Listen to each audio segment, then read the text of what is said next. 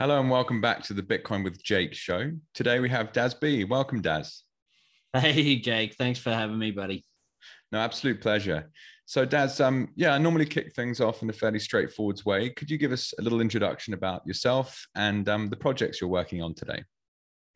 Yeah, mate. Yep. So my name's Daz B, and I am a Sparky by trade. So that's Aussie for electrician. For anyone overseas might be listening, and I've done a little bit of university study as well. So I've got a Bachelor of Engineering Science, which keeps me occupied through the day. I work for a local utility company in the energy space. So we look at power distribution systems, getting basically electricity and power to the end user, to people. So that's basically what I do through the day. And then by night, I'm completely obsessed with Bitcoin. So the better part of the last couple of years, I have, much to my wife's disgust, I spend most of my waking time looking, reading, listening, absolutely absorb as much content about Bitcoin as I can. And as such, that sort of turned into another passion, which is sort of paying it forward, realizing that not everybody is so obsessed as I am, nor can they afford the time to absorb that much content about it. So I try and give back to the community a little in sort of little ways that I can by distilling some of that content that I read down into little bite-sized grabs, mainly looking at my fellow man, the fellow tradies, fellow wage earners, anybody who sort of works for a living. We're so encumbered by this system that is designed with not our best intentions in mind. And sort of when you lift the lid off that system and you look inside, you sort of, there's little else that you can do apart from try and help people realize how the system's engineered and how that's impacting them, and do anything you can to try and help people along, because it's us wage earners that really get screwed over by the way things are. Things are sort of orchestrated, and we just don't know about it. Yeah, it's madness, isn't it? Well, our wives have something in common in terms of spare time and obsessions. Gosh, Daz, yeah, cool. I love the story to start off with. So there's a specific project you're involved in at the moment called the Looking Glass Education, or Looking Glass Education. And I Yeah. read just a brief part of the intro section, and I enjoyed the sentence in particular. It was, "This is grassroots financial education." So perhaps you could talk a little bit about what that means to you, and perhaps just start from the problem. Like, you were working, you couldn't work out how the fuck to save any money, and what do you do? So just dive on into, like, think of the shittest day that you had, and you just were thinking to yourself, what the hell is going on in this world? And let's go down that journey together. So where did it take you? What did you read? And I love learning about people's, let's just say, unique lens. Like, everyone seems to have a totally unique lens to Bitcoin, and it'll come clear. So anyone listening, just bear with us as we go back, and it may not sound relevant to begin with, but I'm sure it will all come clear in the end. So yeah, could you talk a bit about that, please? I would even go back as far as before I became a Sparky. So I did an adult apprenticeship. How old were you when you started that? So I was 30 years old. I'd say 29, 30. I was just starting to look at starting a family. I worked a salary job before that. And, we were just a typical young couple. Like, I'm pretty done with our money. We partied a lot. We drank a lot. We hung out with friends a lot. We weren't really savvy with how to earn money and invest. We both come from humble beginnings. My wife and I, we've been together 20 odd years now. So I've just turned 40. So,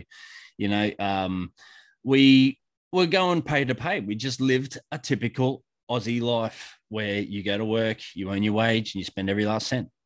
And you don't think too much about the future. You don't think too much about investing. Wasn't even an option for us. And then, I sort of hit 30 and I started to probably start to think a little bit more about, starting to bring children into the world. And that always sort of, everybody can probably relate to having to sit down now and go, holy crap, I'm about to become a father. What does that look like? How do I need to change? I'm about to bring another human into the world who I'm responsible for. And you start to realign some of your incentives and some of your thought processes about how you go about living that life. And one of those things was, I need more money.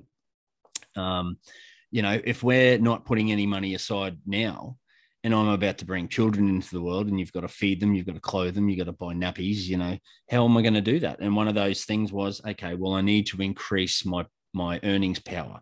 And we love living where we live in far north Queensland, and we didn't want to sacrifice any of that sort of thing. And there's only so much when there's not a big base as far as corporations go. And I always work for big corporations. You can only climb the ladder so far if you want to maintain that certain lifestyle without having to move to big cities. And it was one of the things I thought, you know what, I need to get off salary. I need to get off, no matter what I put in, I get the same output. Do you know what I mean? And it was a subconscious thing that I'd put together early in that system of typical fiat jobs is you earn. And, it didn't matter how many hours I put in. There was no opportunity for anything extra, so overtime and that sort of thing. And that's where I looked at a trade background is typically you are paid for your input. So you are paid an hourly rate. If you work overtime, you get an hourly rate proportional to you going out of your way. If you work a Saturday, you work a Sunday, you are rewarded for that. The more you put in, the more reward you take out of that, So that's where I always wanted to be a Sparky. And that's sort of where I thought, there's a trajectory there where I can earn a decent income. If wife was to roll back from work, I could support both of us so she could, do what she needs to do to raise kids. And that's sort of where I come from. And then the apprenticeship years were hard. They were probably the hardest years, and they actually put us back financially. If I'm to be perfectly honest, quite considerably. It involved, after the apprenticeship, it involved a move to central Queensland, and that come with its own expenses. By that stage, we had 2 kids, but finally, I was able to start. I actually read The Barefoot Investor. I don't know if you're familiar with that book. I haven't read it myself, but it's an Aussie broadcaster, isn't it? I'm not sure. He's written a couple of books. I'm not sure if how much media attention or. Yeah, look, and it was just a really bare bones book about just looking at your outgoings, looking at your basic finances, looking at your bank fees, everywhere from bank fees to superannuation fees to what are the normal outgoings from your wage each week, and just really strip back way of approaching your finances, which it's really relatable to a lot of Australians, and that's why he's a bestseller, because that was really, and one thing really resonated with me is he said in that book, what do you do through your day, or what skills do you have that you can freelance? It's all about increasing income. And what skills do you have, or what do you do in your day job? And is there an opportunity to branch out? And, again, this reward about the incentive structure behind, if you put more out, you get more back. So can you go and freelance with whatever your skill set is, or whatever you do for your day job? Can you go and find other things that you can go, with the proliferation of the internet and things like Fiverr and Freelancer and all these sort of things? It's just looking at different ways on how you can increase your income. And one of those things for me was I played guitar since I was a young kid, since I was 8, and I always wanted to do gigs. It was one of those things which I always promised myself I'd do, and I just never had the balls to do it, And so we'd moved to a new town. No one knew me. I grew this beard, which I'm still sporting, and I thought, you know what, I'm going to give this a crack and try and get me some extra income from a skill that I have, which is singing and playing guitar. I've done it since, for 30 odd years. I'm not bad at it. Like, I'm not going to say I'm the greatest guitarist or singer in the world, but I just think I was slightly less shit than the other people that were doing it in that town. So, I went out and I started busking. And then from busking, I invested some of that money back into gear. So I bought better gear to make me sound better. And I started getting pub gigs and club gigs and playing at the surf clubs and local bars and the rural pubs and that sort of stuff. And I ended up with a really good little name for myself. And I had all this extra income then. So stuff that, was mostly cash in hand. Tax man, don't come at me. I've changed, I promise.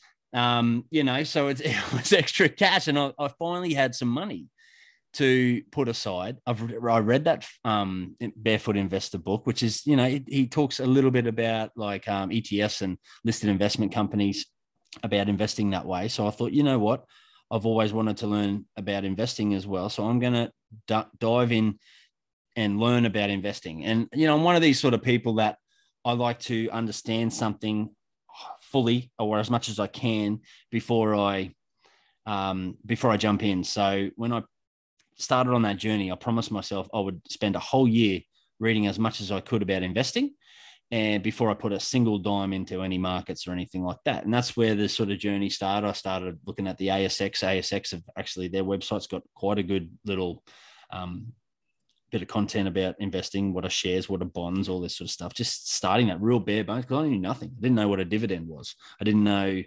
how stocks really worked. I didn't know what a bond was. So I had to start from the beginning. And I'm sort of one of those people that I get a little bit obsessive about things as well. So when I start on something, it's wholehearted. And of course, I just started obsessing finance. And then I come across the TIP, the Investors Podcast with Preston Pish. And I think he's responsible for orange pilling probably half the globe with that podcast. It's a really successful podcast, and they are true to heart value investors. That's where they started. And I really resonated with that value investing mindset about never losing money. That made sense to me. That's how you should invest. Absolutely. If you can invest and not lose money, the aim of the game is not lose a cent, then that's really what resonated with me. And that's what I bought right into. And then as I sort of was going along the back catalog of those Investors podcast, the back catalog, you can hear Preston Pish, who's one of the hosts. You can hear the penny drop for him about Bitcoin.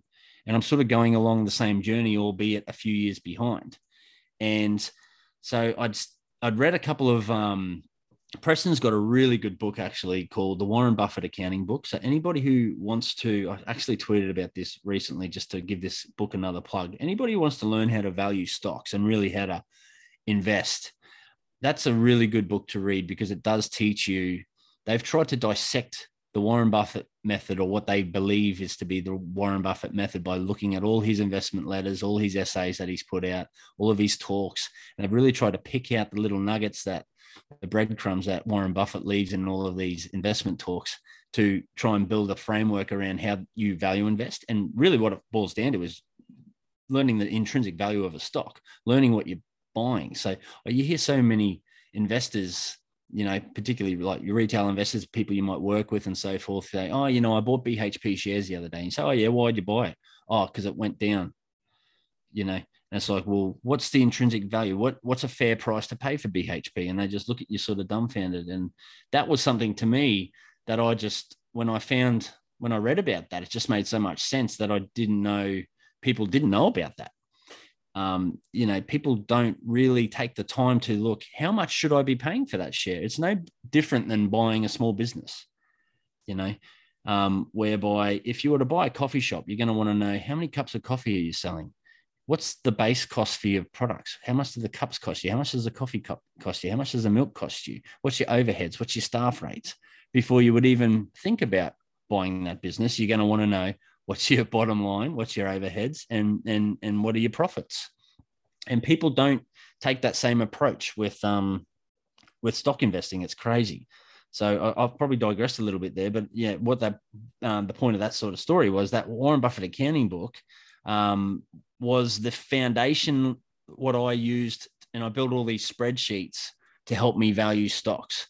And this is I'm sort of coming full circle into how I come onto Bitcoin. So I'm going to go back to the end of 2019, start of 2020. I started really piecing together exactly how to value stocks. But what I really found was there was nothing to buy. So I'd done all the homework. I'd done all the valuations. I was pretty confident I had all my formulas right.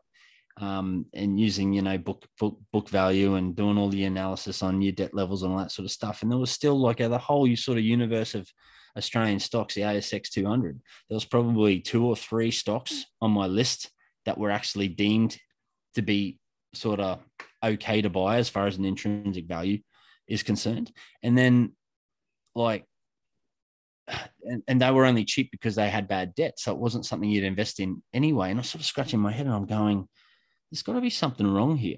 I'm doing something wrong, or something's fundamentally wrong. And listening to then Preston sort of talk about the same sort of things, catching up to their current, and he starts to piece together that the money system is totally broken. The whole structure between money, currency, this fiat currency, and interest rates is what is causing massive overvaluations in the stock market. And when I started piecing that together, then the next sort of piece of the puzzle was open up to me, and it was all about macro. So I needed to know about, well, how does this money printing work? How does interest rates work? How do they keep interest rates low? And that is a whole other kettle of fish, which, you know, once you lift the lid off that, you go, holy shit, we're in some trouble. We are in major, major trouble. So that was a big ramble. I don't know if I've answered. I love it. It's, I find it so incredible how resourceful and practical and intelligent humans are. Like, just incredible, isn't it? Like, you're looking for a solution to a personal problem you had, and you were playing guitar, made a bit of cash. Right, what am I going to do with it? Okay, I need to understand what I'm doing first. And then you sat down, you're basically giving yourself a crash course in, you know, any equity analyst will be pretty chuffed with what you do. You know what I mean? And they sit in financial cities, financial hubs in multiple cities around the world. So yeah, no, fantastic. Well done. Thank you for sharing all that. And there's lots of bits I'd love to dive into a bit more, but carry on where you were going, because it's always fun to listen to exactly the process that you went through. So there you were, you had this toolkit that was like, this is how I price a company. Fuck, that doesn't work. And then it's like, well, what's the macro? Oh my God, what the hell, central banking? And then Bitcoin, right? So you get to this kind of moment. So can you talk a bit about that? So was it Preston in particular, like, or any other character that you came across that was pumping out relevant content? And one thing I love is that, yes, there's a lot of fake news out there, no doubt, but there's also a huge amount of information that you can find for relatively cheap. You know, that Warren Buffett accounting book was probably no more than $20. I think it was $8. There you go. Yeah. Yeah. So it was a number of different things. So I started looking at, from the value investing side of things, a couple of books that really sort of ring true, because I still think, like, and this is an opportunity for any Bitcoiners listening to this too. I firmly believe, if I'm just to digress a little second, I firmly believe we're going to end up very wealthy. And at some point, we will probably want to deploy. There will probably exist a world in 10 years' time, 20 years' time, or so forth, where you're probably going to want to deploy some of that Bitcoin into other ventures. Mm-hmm. And there's one opportunity here. It's at the moment, stock values are grossly overvalued, and there's nowhere in that market that I do own some shares, right? But they're diamonds in the rough. It's so hard. But at some point, that may come back to equilibrium. And then, you know, it's a real opportunity for Bitcoiners to start use this time now. We know that Bitcoin is a pristine collateral. Level up. Use this time to, educate yourselves and that sort of thing. Because in 10 years' time, you may want to deploy that capital into a stock. So you need to know how to value it. So that was the sort of point I wanted to make. But sorry, just to get back to your question. So it was definitely Preston Pish and Stig Broderson on that Investors Podcast is such a fantastic resource, and it's completely free. It's ridiculous. It's completely free. Real Vision was actually a big key factor for me, Raoul Pal in particular. I've gone a little bit, I don't like the direction they're going with their crypto stuff. I think they're delving too far down the shitcoin rabbit hole. So if for anyone new listening to this, it's just another, he started off with a really good macro view. So the Real Vision is a macro, I would class it as more of a macro educational platform rather than anything specifically crypto, but they are branching down into that rabbit warren.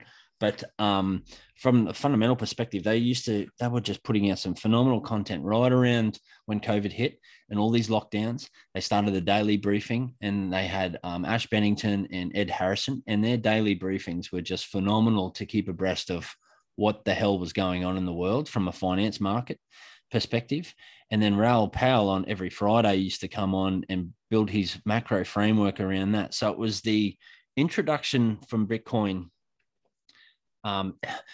from Preston, but it really all started down this problem with the money. You've got to understand the money and how currency works, how money's supposed to work, and the history of money and the evolution of money. And that's what we really focus on in the course that we've built, is that educational process for what the hell is money. Most people now, they're starting to hear this term fiat currency, but if you went back 18 months ago, fiat currency was a foreign term to most people.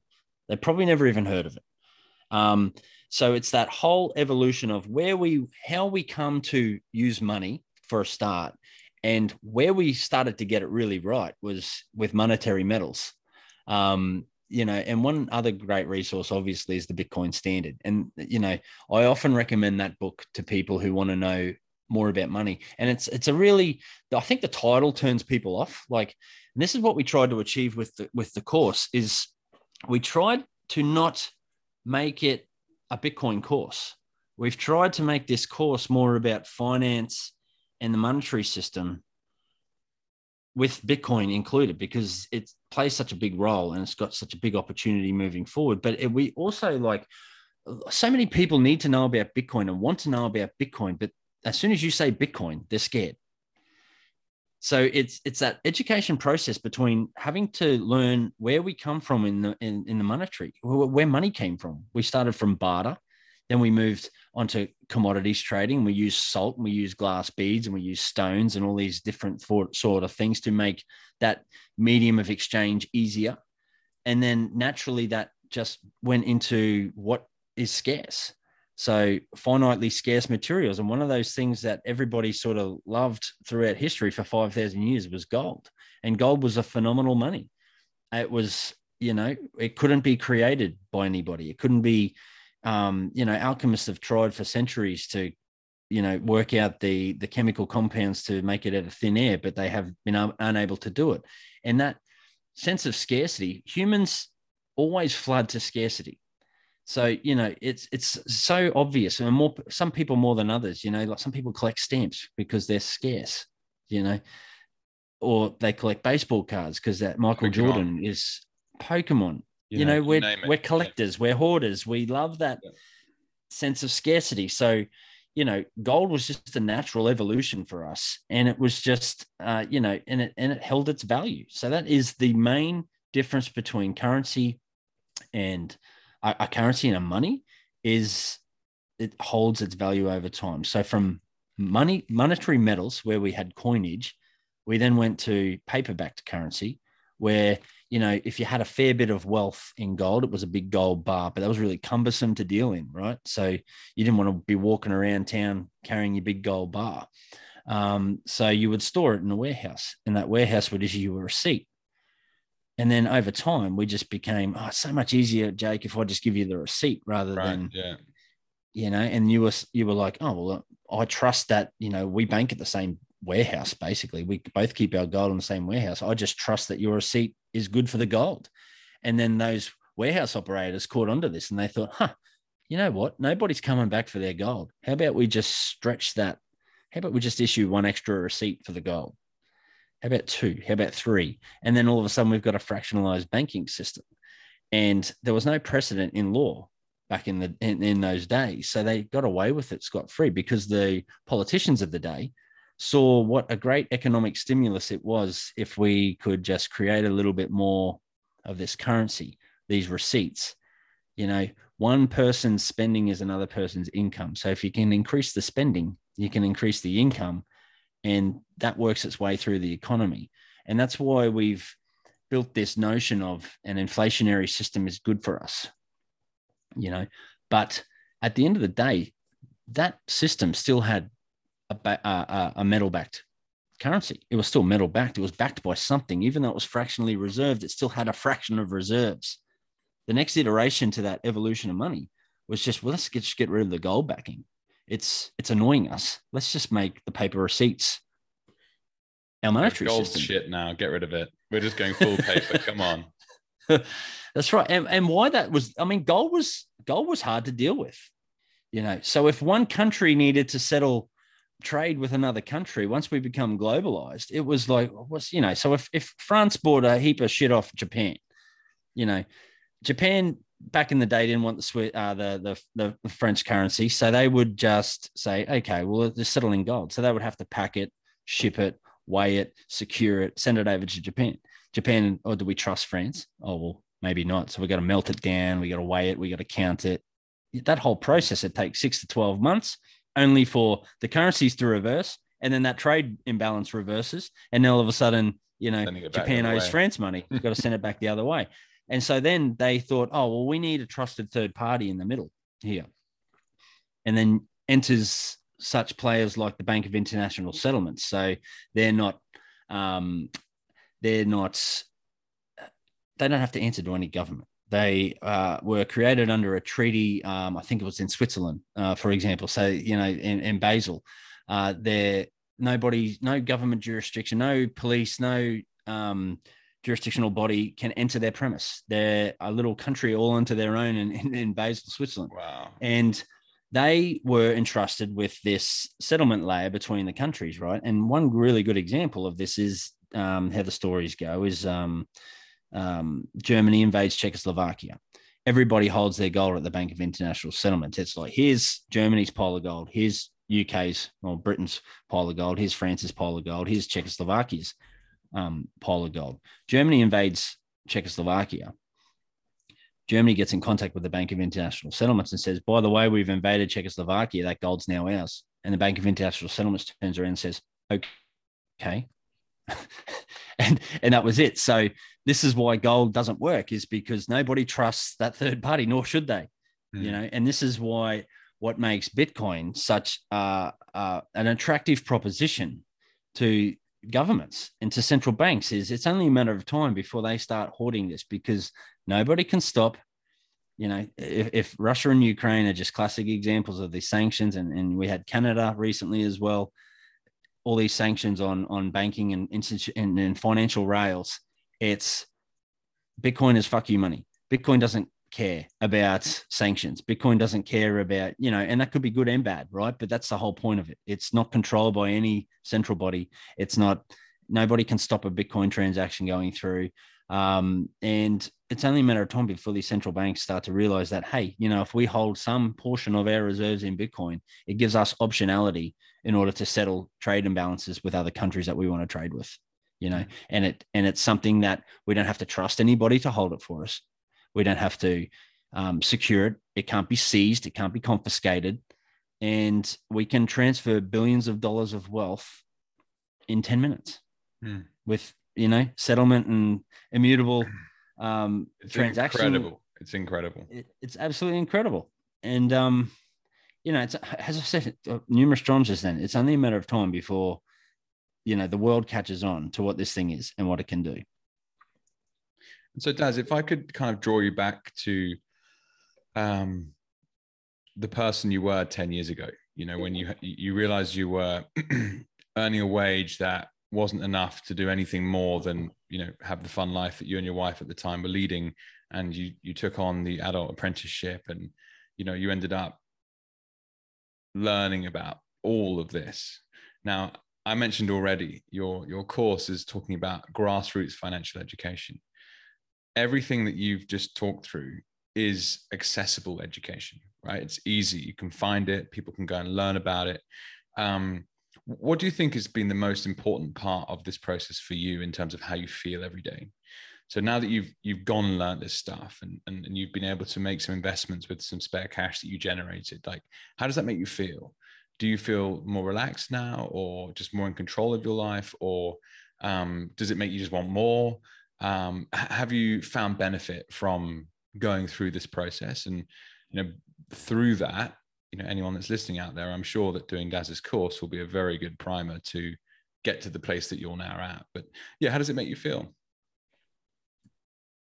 At peace, to be perfectly honest, knowing that a lot of shit has to go down for me to be in a place where I once was, living pay to pay. So it's bought me optionality. It's bought me peace of mind, and it's bought me a buffer to know that, a lot can go wrong for me now, and I'll still be okay. Whereas before I learned about all this, before I learned about being able to save in hard money, because I don't see Bitcoin as an investment anymore. I see it as savings. I see it as, this is what we were all waiting for. When our parents were growing up, they had good interest rates. They could put their money in the bank, and that was deemed the safest place for it. You would put your money in the bank, you would save and you'd earn interest above inflation. And you would then go, once you had enough savings, you would go and deploy that. And that's exactly how I see Bitcoin now. I don't see it as an investment. I don't see it as a risk asset. I see it as hard money, as somewhere that I'm parking my cash because it's useless. Cash is useless. Bitcoin buys me optionality and buys me freedom. And it is only a matter of time before that it increases exponentially. And, people have got to sort of, one of the things that I do on my personal articles is and on my Facebook friend groups and all this sort of stuff is I give a dollar cost average example where if you just put $10, and I know $10 a day is a lot for some people, so don't get me wrong, and that's not what it's about. It's just more about the message. But if you were able to put $10 a day away in savings, I keep this little graph of what that looks like. If you had just done $10 worth of Bitcoin every single day in order to smooth out that volatility, because let's not sugarcoat it. Bitcoin is volatile, and it's volatile enough to shake people out who don't know how to handle that volatility. And typically, if you're going to bite the bullet one day and think without the conviction, without the education, you think, oh, this Bitcoin thing's a good thing, I'm just going to go in. Typically, because the price you're going to go down. You're going to go down 40%. Like the BHP example you gave earlier. Why'd you buy Bitcoin? Oh, because it came off a little bit. Which part of the cycle are you in? What's going on with adoption? How is the mining network at the moment? What regulations just changed? There could be any number of different things, right? That's exactly right. And yeah, cool. What a great graph. Always... You'll have to share that with me after as well. For sure. And I guess just going back to your grassroots example, the question about the grassroots stuff, and that's really what motivated us to create this course. Is we have so many conversations with your friends and family about Bitcoin, and it's so hard to not come across sounding like a lunatic, but also give them the information that they need in a small bite-sized package. Correct. Yeah. So whenever somebody expressed some interest in Bitcoin for me, I was always, okay, listen to this podcast, watch this video on YouTube, read this book, go to this article. There's always there's so many fantastic resources out there, but what we tried to do is come together and just give them a nice bite-sized course. So the whole thing takes 2.5 hours to 3 hours, depending on your reading speed. And we supplemented that with audio. So if you're not a big reader, because that's what I found when I was writing my articles is, they're great, Daz, but far out, mate. I'm not reading that thing on bonds for 20 minutes. You know what I mean? So, and that's like, people just don't have time, mate. By the time you're working your fiat job, you're putting in your extra 10 hours, and you're not getting rewarded for it. And you got to pick the kids up from school, and you got to get them to their soccer practice and get dinner, to both mum and dad working most of the time. It's just a shit lifestyle. It really is. And so they just don't have time. So if we thought, okay, well, let's make it more accessible by creating an audio version of it, so that if you want to listen to it on your commute, you can. It's on, Apple and Spotify podcasts, as well as embedded in the course. And then we thought each of these little modules needs to be no more than 5 to 20 minutes at max. I think the biggest one's 23 minutes to listen to it.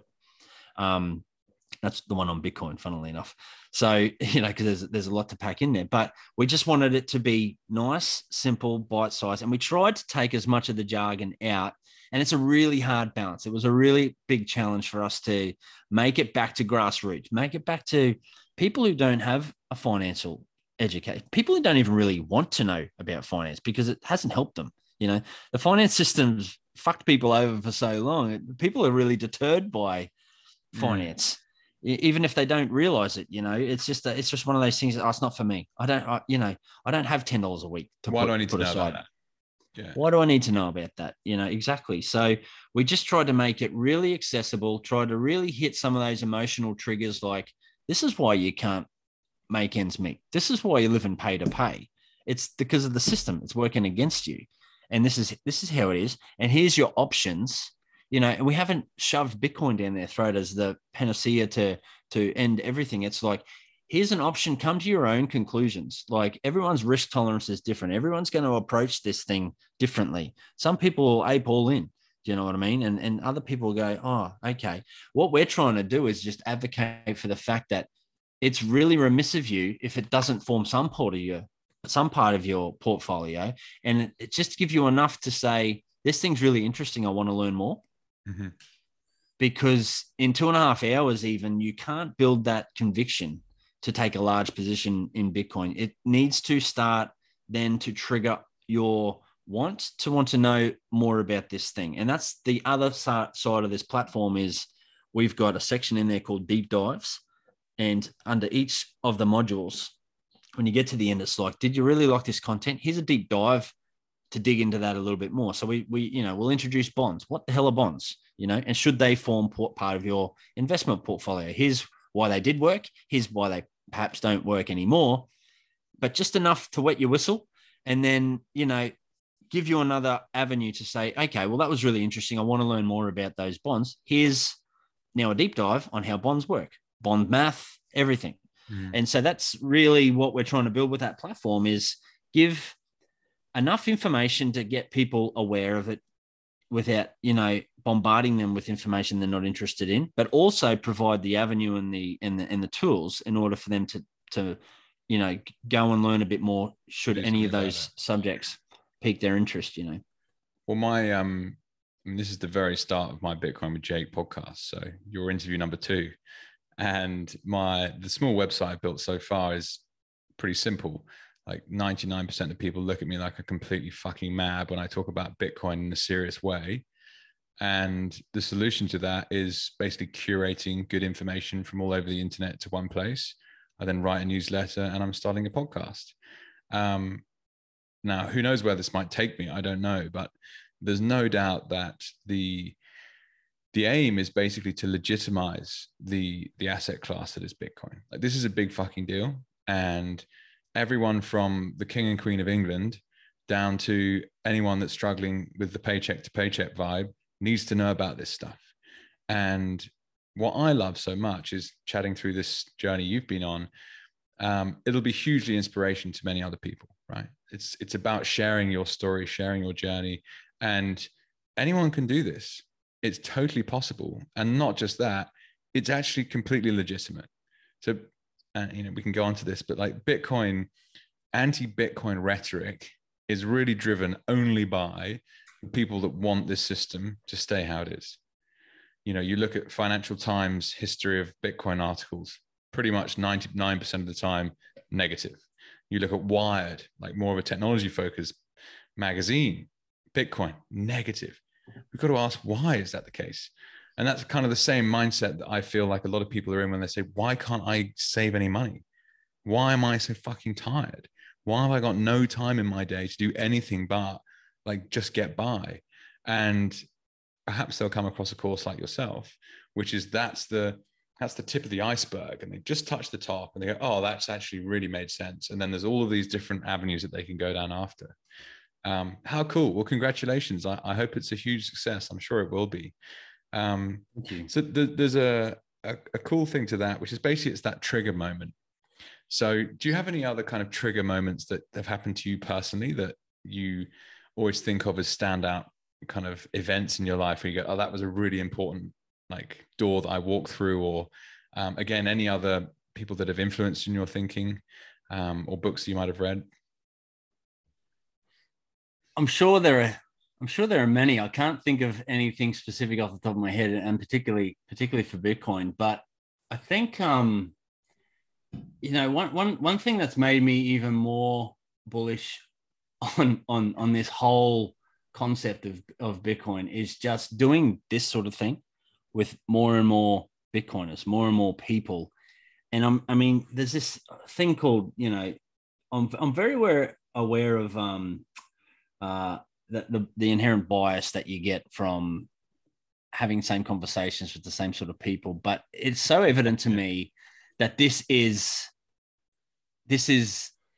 such a big deal that, and just meeting other people who are so aligned in their thinking, one of the other guys, he's just a beautiful human, man. I'm just so pleased to have met him through this process is Seb Bunny. He's the co-author for this course. So there's 6 of us that have worked on this platform, but Seb and I have just gotten to know each other really well. We were the main co-writers for the course itself. So the other guys have been involved with content creation, and we've got Greg Foss there, who's just a fantastic networker. We've got Jason, who was one of the founders who come up with this concept, and they're going to be deep diving into another avenue to really speak to like hedge fund managers and all this. But with, Seb Bunny is just one of these beautiful people that you meet, and he's younger than me by about 10 years, but he's so much wiser. And it's just amazing when you can meet some of these people that just really change your life in a way that's profound. Wow. So just the knowledge that this young guy has, and I'm sure he won't mind me talking about this, but he left school at 14 and he was a mountain bike instructor in the back hills of Canada. He grew up in New Zealand. He's moved over to Canada, and he was a mountain bike instructor, ski instructor through the years. And he just has lived a very successful life from self-education. And he's just such an inspirational guy to talk to. Like, as I said, I'm 10 years older than him. He's a single guy with no kids, but I'm calling him often. Like, we talk daily, and I'll ask him for life advice. You know what I mean? He's just one of these beautiful souls that, in this space just tends to attract these sort of people, people who want to build a better world for everybody, and like yourself, Jake, I'm going to turn the tables on you. What inspires you to go and do what you're doing with the Substack and your newsletter and this podcast? Like, what is it about Bitcoin specifically that just has absorbed and made you say, I need to do this? Great question. This is supposed to be about you. Well, I mean, my personal journey is a big part of this whole process. And much like yourself, I faced a problem, and Bitcoin solves that problem. So I was 20 years old and my father died, and my family business back in the UK, successful company. And we had this beautiful property in the south of the UK that we'd had in the family for 80 years, and we sold it only 18 months after my father died. And I was the eldest son, and we had this, this horrible process. My father's only 48 when he died, heart attack, sudden death. And then basically I was in charge of family finances, decisions well ahead of my years. There was a trust that was involved, and there was then family discussion on about what to do with the money, and the whole thing was difficult, really, really difficult. Anyway, I, as a mid 20-year-old man, inherited money, and it sounds like a wonderful thing in so many ways. It's definitely some difficult parts to it, as well as the good things. I'd swap it every day if Dad was still around. But let's say you get given 10 grand and it's 2011. What do you do with it? Well, you want to save it. Okay. How are you going to do that? Well, you put it in the bank. Well, okay. What happens to it in 10 years' time? Well, it's still there, isn't it? Providing the bank's still going. Yeah. What can it buy you? Well, I don't know. What can it buy me? 10 grand. It's like, no, mate, it cannot buy you 10 grand. It can buy you whatever the purchasing power of said currency is in 10 years' time. And when you start looking at the rates of money printing, it's getting worse and worse and worse as a store of value. So I steamed into, I tried to learn about what I was doing. I was also naive, young man as well. So I made some mistakes along the way, but I basically did some real estate investing. I worked with a wealth manager, putting money into bonds, stocks, commodities, currencies. I invested into crypto, and that's how initially I hit a bit of Bitcoin in 2015, and that's really where all that started. And yeah, long story short, I began investing. Now, I'm not a professionally trained investor by any means, but I'm someone who wants the results of the investments. And so I live and die by the decisions I've made. And some of them have gone wrong. Like at this point in time, I'm trying to exit a property position in the UK in London, where, believe it or not, I've lost money on the original equity position from 7 years ago.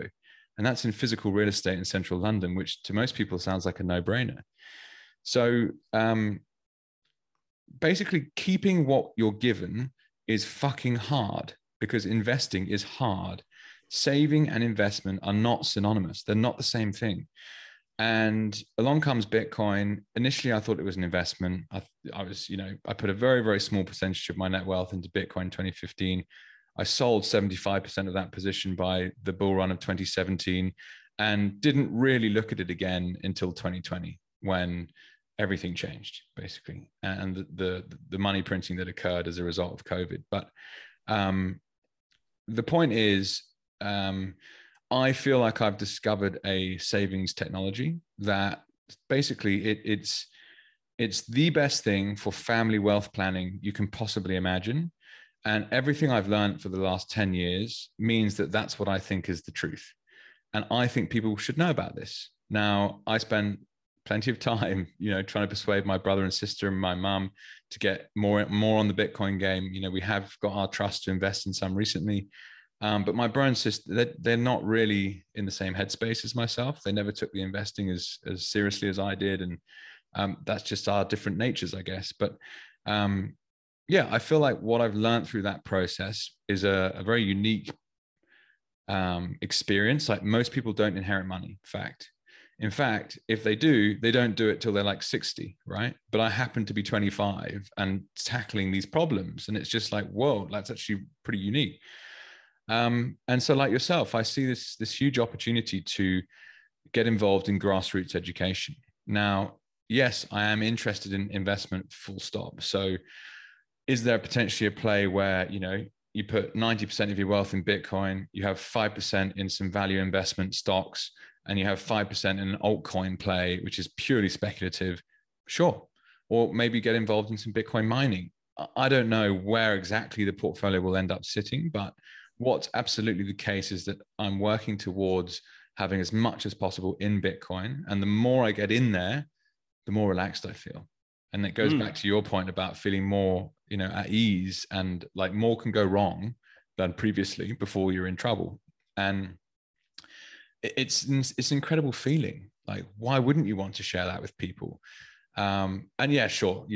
The kind of the classic influences on why I think like this. The main one from 2020 is Michael Saylor, and he did an interview with Raoul Pal, being a character you mentioned previously. I remember specifically it's 2.5 hour long YouTube called Bitcoin Infiltrates Corporate America. And Raoul interviews Michael. He talks about his training as basically a rocket scientist, and then the kind of military background, then into private business. And then, he's the longest serving stock listed CEO in the States. This guy knows what he's fucking doing. And he puts $450 million into Bitcoin without anyone knowing. So, one of the things I've learned through the investment game is it's totally okay to leverage other people's due diligence. Like at school, oh, don't copy someone else's work. Like, oh, big no-no. It's like terrible education. Like, someone else has worked this out. It's okay for you to profit from that as well. And I learned that specifically. I did some early stage startup investing, which I think as Bitcoiners one day will be really interesting for us as well, is reinvesting our Bitcoin wealth into early stage equity projects. But yeah, I think it's the most compelling subject I've ever come across. And I feel, hugely incentivized to talk about it. And hence you just asked me that question. I've ranted for like a good 5 minutes, but yeah, that's a bit about why I'm interested in this. Yeah. That's perfect, mate. I don't know. I think everybody would fully benefit from the host's journey as well. So I'm glad I asked that question, because it fully resonates. It'll resonate with a lot of people. It resonates with me. Yeah, totally. No, I'll continue to talk about it. It'll be the most important subject of our lives. And so doing projects like this we'll look back on it as like hilarious at the time. I mean, so. If you've got any other questions, fire away. I've got some more to spin back in your direction there, if that's all right. Absolutely, go for it. So you mentioned that you have like an electrical engineering background, and I'd just like to dive into that for a bit, because we became friends as well through Bitcoin Mining Australia, which is a Telegram group that I set up about a year ago now. anyone listening, I advise you jump in if you're interested in Bitcoin mining and you're based in Oz. One of the things that is difficult to comprehend when you're looking at Bitcoin for the first time is like how it actually works, and like what's electricity got to do with it, and what's hash rate, and Bitcoin mining. Like, what in the hell does that actually mean? So you actually have an amazing kind of synergy in terms of base skills to understand. Like, you've talked to us about your value investing, like rabbit hole, and learning about macro. Well, that's the investment lens on Bitcoin. But your electrical engineering background is also very valuable when it's like, how does it function and why is it secure? So perhaps you could just like roll all the way back to when you were studying. Like, why did you choose that course? Was it something you were always interested in? And then how does that roll into Bitcoin and how it functions? Sure. So it was a bit of a means to an end, actually. So it took me, I'd made a decision probably around 28, I think, or 27, even at the age of 27, to do a adult apprenticeship. And one of the only ways I could afford to do so was at the local utility. And it took me about 2 years, 3 years to get in. So I applied, and they'd only do an intake every year. So I'd apply. I got knocked back because I had a sales background. Nobody was really interested in hiring me. So I decided to take matters into my own hands and start the university degree. So I enrolled in not a bachelor degree. I enrolled in an associate degree of electrical and electronic engineering, which is basically a full bachelor degree is 4 years. That's roughly the first 2 years of that full 4-year bachelor degree. So I started doing that off my own bat, studying part-time while working. And then I got offered a apprenticeship / traineeship. And one of the things was just so happened that they would desperately wanting people to finish that particular degree that I enrolled in. So it was a blessing in disguise. I didn't know that at the time, but so they put me on as an apprentice. I got to finish that degree, and then I kept going through, and I ended up completing a Bachelor of Engineering Science, which is like the 3 years of the 4-year degree. So I'm not an engineer. They call me a technologist. And I am mainly, my day job is mainly involved. I'm more of an electrician than I am, but I work in an engineering field. So we do a lot of technical test and development. We do primary plant testing. So in those substations, I don't know if people are familiar with where the transmission lines come in, the really high voltage transmission lines that'll come right up the coast of like Australia. They're typically energized at 275 to 132 kilovolts, very high transmission, the big steel towers. And then they go into what's called a zone substation or a bulk supply point. And we'll step that voltage down using big plant, big like size of 2 trucks side by side together. These big transformers will step that down from like 132 volts down to a sub-transmission level, typically 66 for where I live. And then there's other substations which will step that down again from 66 down to 22 kV. And then 22 kV or 11 kV is typically what you will find on your poles and wires around your homes. Then from there, we'll step down that electricity again from 22 kV down to 415 or 240 volt, which is what you plug your hairdryer into, right? So that's a high level of the system itself. And where we get involved is we test and commission that plant, and we also test and commission the protection systems that make that safe. So when your lights go out, that's me on the other end, not physically, but I test the systems to make sure that they behave in that way. When your lights go out, it's because there's typically something happening that's bad on the network. We don't want people to be killed. We want to operate that in a safe environment. So we design the systems to turn off when they need to turn off, and they'll stay off until it's investigated and turned back on. So that's the engineering arm of why I needed to be both a Sparky and an engineer, or have that engineering degree. Is so you can understand that complex system. And at the end of the day, we've still got our hands on the screwdriver and the pliers doing that physical wiring and that sort of stuff as well. So that's basically how I come into it. And why I decided to do that for a career is I was kind of always interested in electronics and playing around with that sort of thing. I'd muck around with circuitry and that sort of stuff. So that's where the interest in engineering sort of stemmed from. And what got me into the job that I am and doing today. And I continue to do that job, what I trained for as well. So I've been in that industry now for 10 years. So, and that's where I love that work. I love electricity. I love the theory. I was obsessed with that before I was obsessed with Bitcoin. And Bitcoin's just one of these really great things. Like, as I said, I come into it from a finance angle, but there's so many different facets of Bitcoin that pique people's interest. And one of those things is energy. And what makes why that is the case is a large amount of energy is needed to make anything of value. So if we use like gold as an example to probably draw the corollary here, I can't say that word properly, is what makes gold valuable is that not only is it scarce, but it takes a huge amount of energy to dig it out of the ground. So we've got to find it for a start. We've got to, make these massive mines, dig into the ground, underground, whether it's open pit or whatever, huge amount of energy, huge amount of machinery to go and find that gold, dig it out of the ground, process it, refine it. And that whole process there's a base cost involved with that makes that process possible. And that's like the floor price of gold. So we'll never see gold theoretically drop below its inherent value to produce. And that's where the correlation comes with Bitcoin. So we talk about Bitcoin mining, and then people get a little bit confused about what is Bitcoin mining. Well, it's kind of the same sort of process where we've got to expend a large amount of energy to find the Bitcoin. And that doesn't always make sense. But basically, the fundamental process of Bitcoin mining is you've got a computer that's guessing the solution to a very complex problem. And why that is the case is that we need to maintain that constant rate of release for Bitcoin so that we don't flood the market with Bitcoin. And that's part of the beautiful things that's built into the protocol called the difficulty adjustment. So if I've got a computer at home and I start mining Bitcoin, the first couple of blocks were able to be mined on a normal PC, just anybody running that program. Now, the more computers that you have thrown at that problem, the easier it is to guess the solution that releases the Bitcoin. And the Bitcoin is when these computers find a block, all the transactions that have preceded finding of that block get included into that block, as well as the miner is rewarded with fresh issuance of Bitcoin.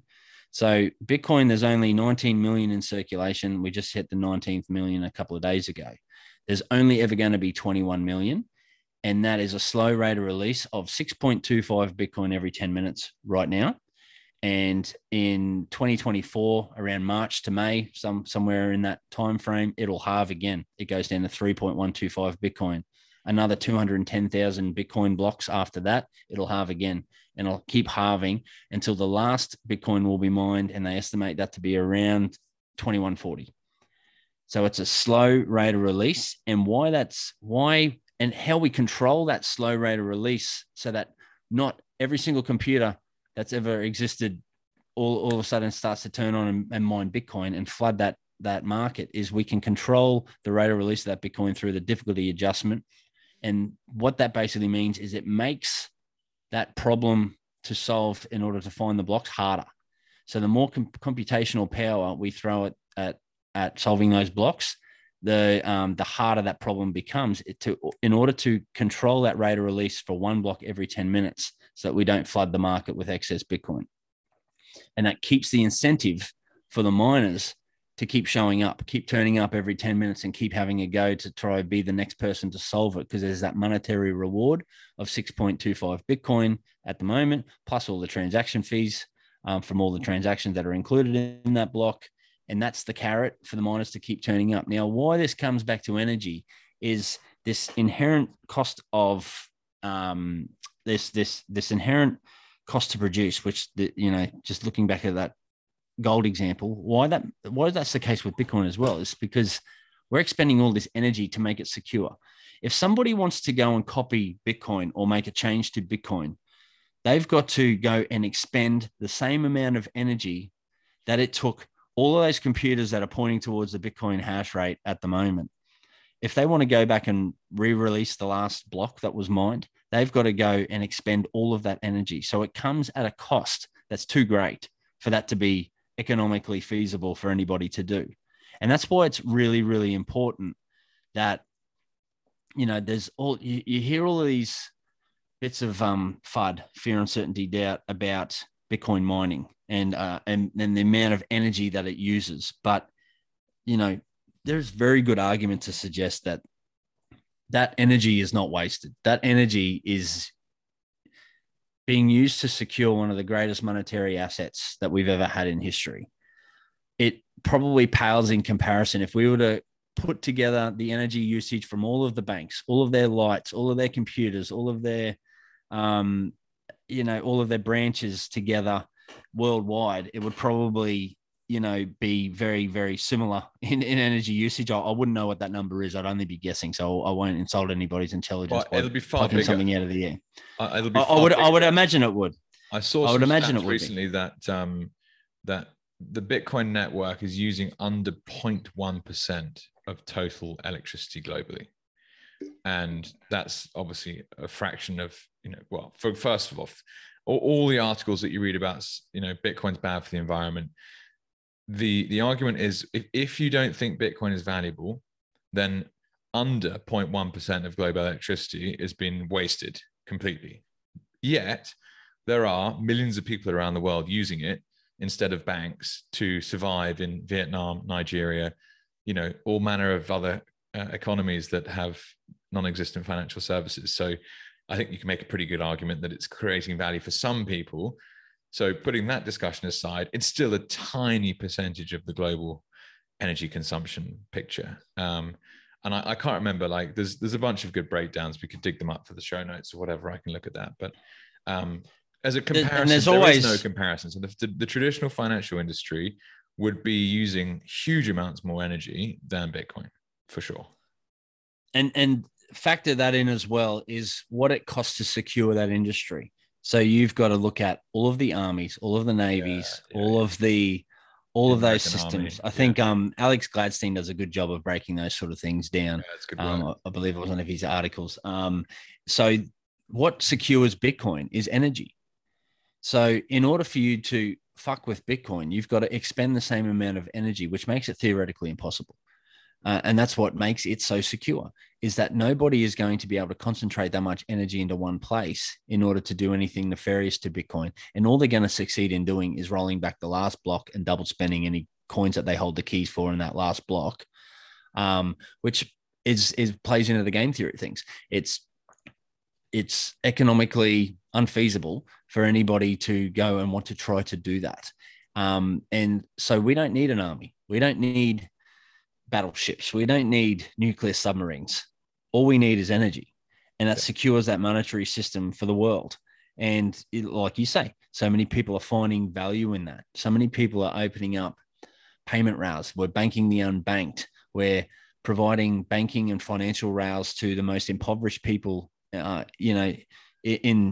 throughout the world at the moment. You just have to look at El Salvador and things going on in Africa to really open up. Like, what is that worth to people? Like, I would put that back on, the Greenpeaces of the world who are looking at this. It's like, where the fuck were you guys helping out, the poorest of the poor, not having access to a financial system? It's all optics. I don't know if you came across this when you were value investing, but I'm interested in something called impact investing. So there was a form of investment, equity investment, that was created by the Quakers many, many years ago, called negative screening, where they didn't want to have money in tobacco companies. And so they were a religious group. There's a few other bits and pieces they didn't like. So the investment houses that were dealing with their wealth would be able to invest in everything except for the companies that they negatively screened. Impact investment is a modern kind of iteration of this, where it's called positive screening. And they use frameworks like the United Nations Sustainable Development Goals. And they sit down and they go, okay, which companies can we invest in today are, directly benefiting these 17 strategic goals? And I really went hard down that hole for probably 3 or 4 years. The funny thing being, Bitcoin's the best impact investment I've ever seen. Why? Because it solves a lot of problems in financial industries that just simply don't exist. Like, that's number one. So banking the unbanked in places that currently just aren't even looked after. But the other is this electricity piece that we're talking about. And again, I also look very deeply at the sustainability problem that we face and resource depletion and things like this, and putting aside, how serious climate change actually is as a discussion, I made investments into early stage clean technology companies, looking at the Paris regulations and making the bet that regulations are going to get stricter. And we needed to build technology companies today for stock listed companies of the future to actually, de-risk themselves from these Paris Agreement rules. And I was looking at a number of different types of companies, but this is what I'd like to vibe through with your electricity or electrical engineering kind of insights, where Bitcoin actually starts to solve some other big problems, which make it an even better impact investment, which is the energy system itself. It cannot deal with flexibility. So we're used to baseload power and centralized energy sources or energy generation being then filtered out along a network, like what you mentioned before. So before answering the question myself, just from yourself, what impact do you think Bitcoin will have and the mining of the network for how energy grids are created? And what do you see happening there? Is there anything changing in a day-to-day basis in your utility you work for, or how's that going to play out, do you think? I haven't seen anything specific industry wide yet, but again, this is one of these things that's only a matter of time. So already we're starting to see I haven't seen anything personally in my utility network, but I have been in contact with other people who.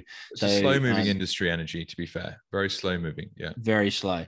So there is a couple of bodies like the National Energy Regulator, the NER, and the I'm just trying to think of the acronyms now, AEMO, which is the Australian Energy Market Operator.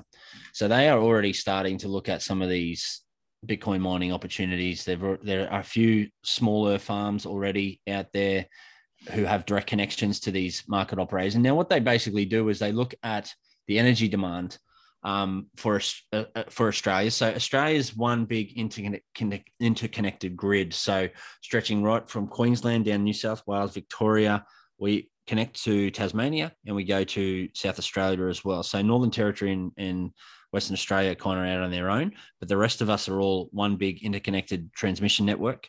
And there are geographically dispersed generation centres throughout each of these states. So anything from coal to solar to wind farms to hydro. And so it's the energy regulator's job and the market operator's job to regulate those markets to try and control where we have the demand. So they use a lot of modeling and a lot of forecasting to forecast what demand's going to look like. So they look at weather reports as like how many people are going to have air conditioners on, for example. Peak load for us in Australia is typically summer. Everybody's, they get home, they turn their air conditioners on, they start cooking. So it's that peak period in the afternoon into the evening. And what they've got to do is they've got to manage those loads. And so what we're seeing now, though, is the proliferation of renewables and this drive for renewables. But renewables are really, really shitty for managing base load.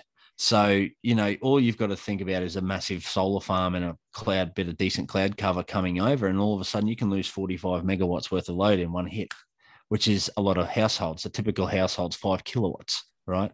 That's where the market operator's kind of picture. Most people's load is 5 kilowatts, so you're timesing that. By a factor of 1,000 plus, whatever that particular generational center can do. So if you go switch 45 megawatts off, that's a problem.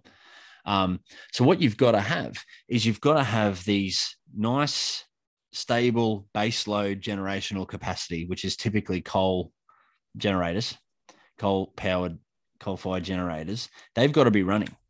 Right. And they can't just switch on at the click of a finger. They take time to ramp up and they take time in order to start spinning before they can take load. And that can be anywhere, depending on the generator, can be 10, 15, 20, half an hour, pick a number.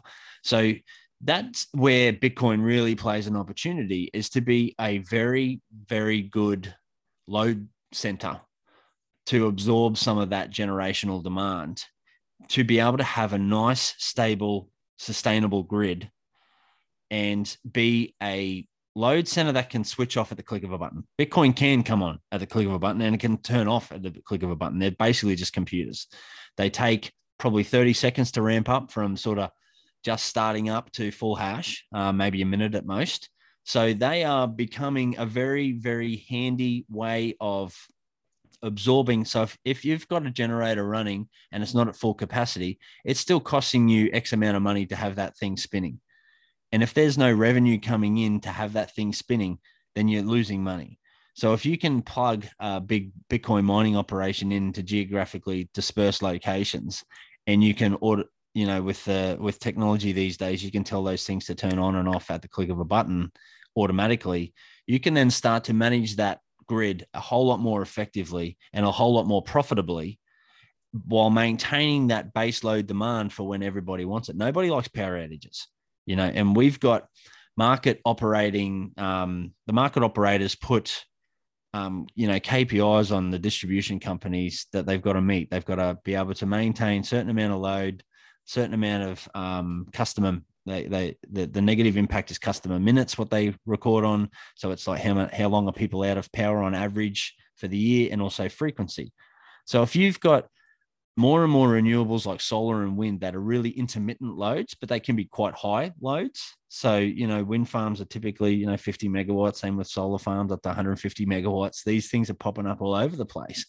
But if you can lose 150 megawatts worth of load because a little bit of cloud comes over or the wind drops away, you've got to be able to smoothly and seamlessly pick up that load and be ready for it at the drop of a hat. And that's where Bitcoin mining can come into play. It's like we can have those generators pumping away. And if, something does happen where a solar farm gets dropped off, then that's okay. We just tell that Bitcoin miner to switch off. And it's a natural market, right? So the market operators are always looking at the bid for these generators for the revenue system. It's not a static price for them to turn on and start generating. It will fluctuate through the day depending on the demand. So like a hydro generator, for example, might get typically $30 per megawatt for export.